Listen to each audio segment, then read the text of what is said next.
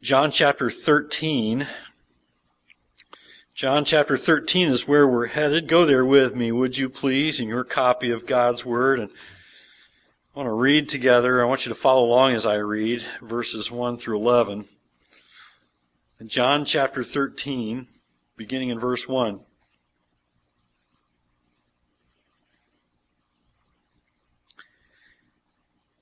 Now before the feast of the Passover, when Jesus knew that his hour had come to depart out of this world to the Father, having loved his own who were in the world, he loved them to the end. During supper, when the devil had already put it into the heart of Judas Iscariot, Simon's son, to betray him, Jesus, knowing that the Father had given all things into his hands, and that he had come from God and was going back to God, rose from supper. He laid aside his outer garments, and taking a towel, tied it around his waist. Then he poured water into a basin and began to wash the disciples' feet and to wipe them with a towel that was wrapped around him. He came to Simon Peter, who said to him, "Lord, do you wash my feet?" And Jesus answered him, "What I am doing you do not understand now, but afterward you will understand." And Peter said to him, "You shall never wash my feet." And Jesus answered him, "I do not wash if I do not wash you. You have no share with me." Simon Peter said to him, "Lord, not my feet only, but also my hands and my head." And Jesus said to him, "The one who is bathed does not need to wash except for his feet, but is completely clean. And you are clean, but not every one of you." For he knew who was to betray him. That was why he said, "Not all of you are clean." And we began noting last week the ministry of Jesus to the disciples in the first 5 verses of chapter 13. Today we continue in verse 6, and we see this exchange that Jesus had with Peter. It's an interesting exchange, isn't it? It's an exchange that confronts believers, I believe, where we often find ourselves in need of growth. I'll tell you what that area is in just a moment. There's a challenge given here specifically to Peter, but it was really instructive to all his disciples. Jesus intended to teach all of them, and he intends by the inspiration of this word before us this morning to teach us as well. All his followers today need to hear this. And there's also a challenge here that's given to unbelievers, because as we see in verse 11, they still had an unbeliever in their midst, and the challenge given is still the challenge to unbelievers today. We need to hear these challenges. So what's so important that Jesus made a point of instructing his disciples with such little time with them before his death? It wouldn't be much longer now, and Jesus would be crucified. Why is this time with his disciples so important? Well, the first challenge that we're going to see is the result of Peter's objection in verse 6. Jesus is instructing his disciples. He's instructing his followers today by this example. And Jesus gives 3 challenges that I see here, and I want you to see them with me. The first challenge, the result of Peter's objection there in verse 6. Look at it in verse 6 when Jesus prepares to wash Peter's feet. It says in verse 6, he came to Simon Peter, who said to him, "Lord, do you wash my feet?" Now, it's as if Peter was saying, it's like Peter saying, no, stop, you can't do that. What are you doing? No, you can't wash my feet. Now, at first glance, it looks like humility on Peter's part, doesn't it? And I believe it is humility in some measure. But think about this with me, would you? Is there true humility in any objection to the will of Jesus?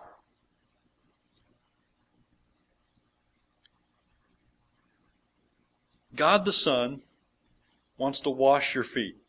You tell him no? No, true humility would have shown itself by obedience. So it looks like humility on the surface, and I think the intent is good, but Peter needs to learn, as one commentator says, until a man renounce the liberty of judging as to the works of God, whatever exertions he may make to honor God, still pride will always lurk under the garb of humility.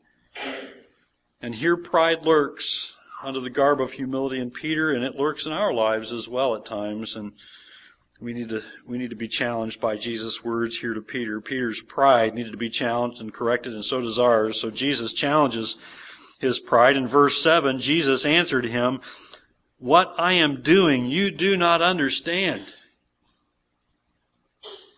How gracious Jesus is to explain. And yet he doesn't fully explain, and he expects Peter to comply. He says, "You do not understand what I'm doing now." But verse 7 says, Jesus says, "But afterward you will understand." After my death, you will understand. Peter's objection to Christ washing his feet may look like humility. But true humility toward Christ is this. It's simple obedience. True humility to the commands of God is simple obedience. Peter objected to Christ's action of washing his feet, but he didn't understand yet what Jesus was teaching he and the other disciples. That's our trouble too. We object to what God is doing by wanting more clarity. Can you clarify, Lord? I don't quite understand yet. Could you make it more clear for me in this situation? I'll obey, but I just want to understand. Do we need to understand before we obey? When we should be obeying and serving, instead we want more information. Please explain why you're doing this, Lord. I want to honor you, but... And there we go awry, right? Instead of simple obedience, we object, thinking we know better. But what Jesus teaches and what Jesus models and God expects of His followers is simple obedience. Simple faith. And simple faith is faith that believes and trusts and obeys God even when it doesn't have all the answers. You see, sometimes we're not going to get all the answers this side of heaven, are we? Ever feel like you don't learn as quickly as you should? You ever feel like that? You ever feel like you don't learn as quickly as you should? We're in good company. Peter still didn't get it. Even after being corrected by the Lord, he challenges Jesus again. Look at verse 8. Peter said to him, "You shall never wash my feet." Even after Jesus said, "Look, you don't understand what I'm doing, but you're going to understand later." Peter still says, "Oh no, you'll never wash my feet." Now we might have been able to cut Peter a little bit of slack at first, but even after being corrected by Jesus, he still resists, doesn't he? Peter may have been objecting for the right reasons in his mind, thinking, well, this is my Lord, this is my Master. How could I possibly allow Him to cleanse my feet? He should never be the one washing my filthy feet. But resisting the Lord's will is never right, is it? You realize that? Resisting the Lord's will is never the correct action. Had he fully grasped with reverence toward Christ how he needed to yield and obey without question, he would have complied. But Peter, like us, he's still dealing with this natural, stubborn, sinful self, sinful flesh. Sound familiar? Ever dig in your heels when you realize God's taking you somewhere you don't want to go? Look at the second half of verse 8. Jesus answered him, "If I do not wash you, you have no share with me." That's not good. That's not good. Now Jesus has switched from speaking of foot washing to speaking of cleansing of the soul. You realize that? He's not talking about foot washing any longer. If I do not wash you, if I do not cleanse your soul, if you don't turn to me in faith, you have no share with me. Now it may seem like a lowly thing to have Jesus wash your feet. You may think that Jesus has to stoop to wash your feet, but think about how low Jesus had to stoop to be crucified for your sins. to pay the penalty for your sin with his life. That's stooping low. So Peter, if you would not have Jesus wash your feet, then you must not want his once for all miraculous cleansing of your sins. Peter, you think your feet are dirty? Have you taken a look at your heart lately?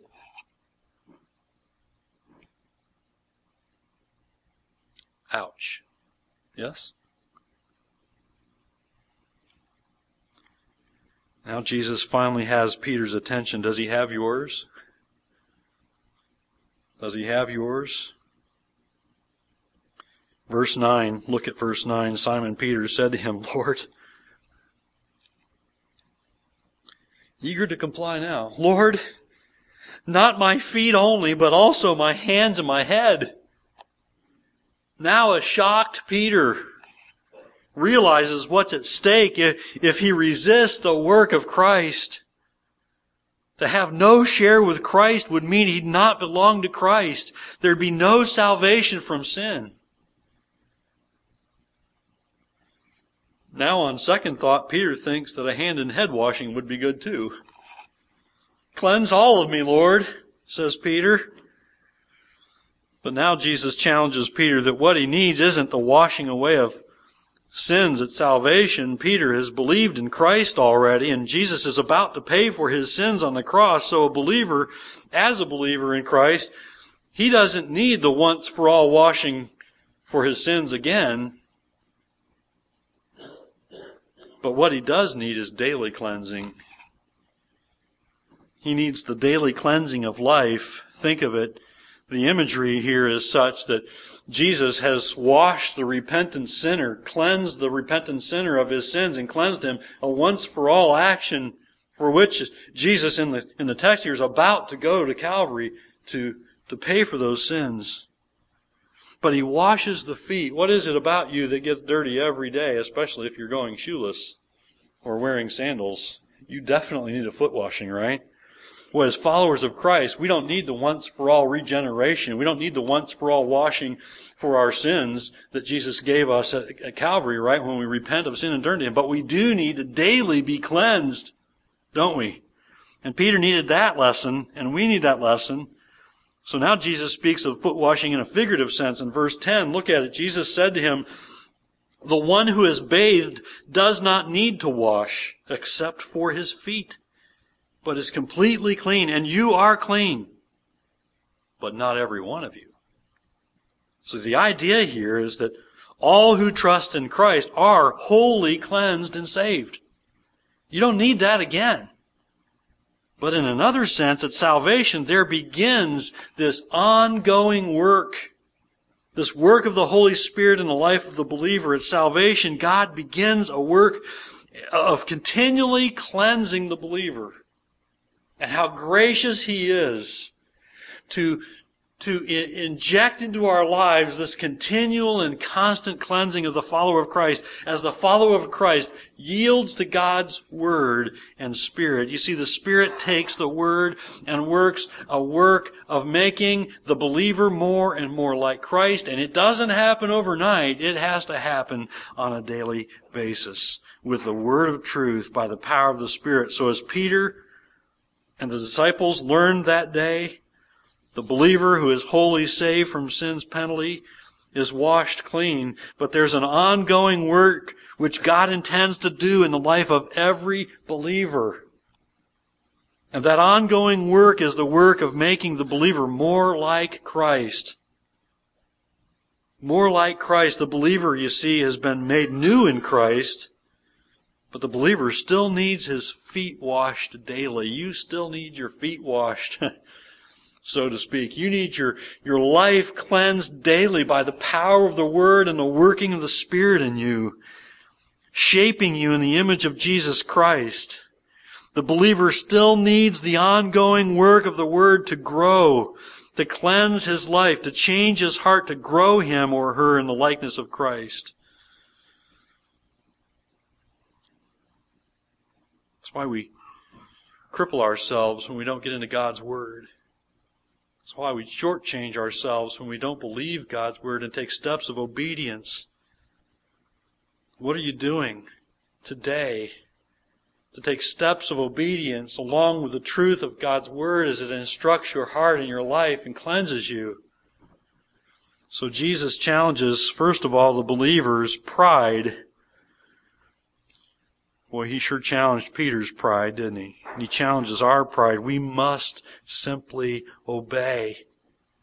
It does us no good to ask for clarification when God doesn't intend to clarify beyond what He's given us in His Word.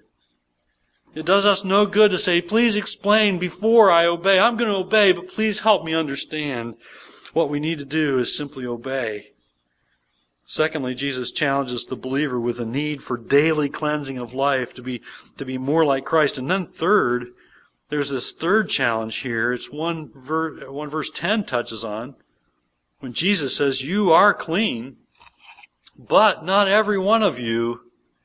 And then in verse 11, look at it in verse 11, for He knew who was to betray Him. That's why He said, not all of you are clean. Listen, Jesus challenges unbelievers also. Unbelievers need to be challenged how?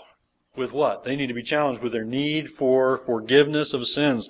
They need to be challenged with a need for salvation and saving from sins. Not all are clean, says Jesus. It's a humbling call.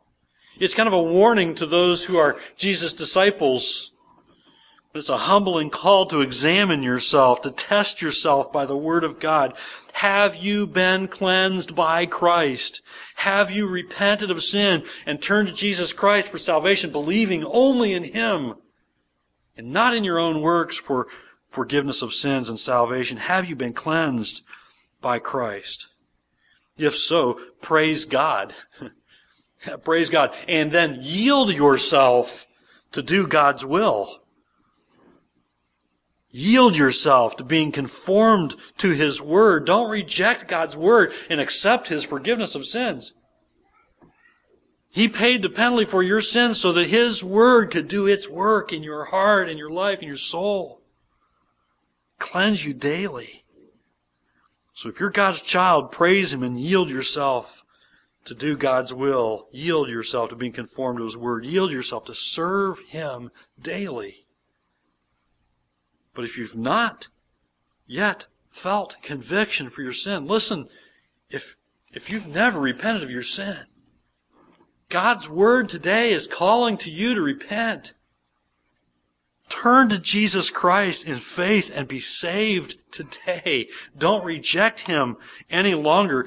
Listen, Jesus didn't use His name here, but Judas no doubt knew he was being confronted with another opportunity. You have to believe. Judas knew Jesus was talking about him here. Not all of you are clean. But instead of yielding to Christ, what did Judas do? He hardened his heart. He refused to repent and believe. He continued on the course of scheming and betrayal. Boy, don't be like Judas. Don't resist God's call on you today to repent of your sin and believe in Jesus for complete cleansing today. Why Peter and the other disciples needed to know that even though they were Christ's by faith, they still needed to live faithful, obedient lives daily. They still needed the daily cleansing of God's Word worked by His Holy Spirit in the life of a believer. As God worked in them by His Word and Spirit, daily cleansing as they walked with Christ in obedience, they needed that reminder. You need this foot washing. It was a demonstration of what they need daily by the work of the Word and Spirit, and we need the same. Each of us must learn the true faith is submission to God, simply trusting, simply obeying, even when we don't understand. Even as Christ prayed to the Father as He neared His crucifixion. We're getting closer now in the text to the time of Christ's death. Even as Christ prayed to the Father, remember, as He prayed to the Father, not my will, but your will be done. What a powerful example Jesus is. How convicting when we say, well, not my will, but please explain before your will be done. Jesus was obedient, even to the point of death. We're going to be reminded of that wonderful act of obedience as we share in the Lord's Supper now, and how privileged we are to have this reminder. And we should be grateful and thankful for Christ's sacrifice for our sins. Amen? And our gratitude should energize our obedience. Yes? How grateful we ought to be, and how that gratitude to God for His grace at Calvary through His Son Jesus Christ ought to fuel and energize our obedience as we allow God's Word to shape our lives, and we walk with Christ in obedience, as we walk with Him Him as our example this morning as we come to the Lord's Supper.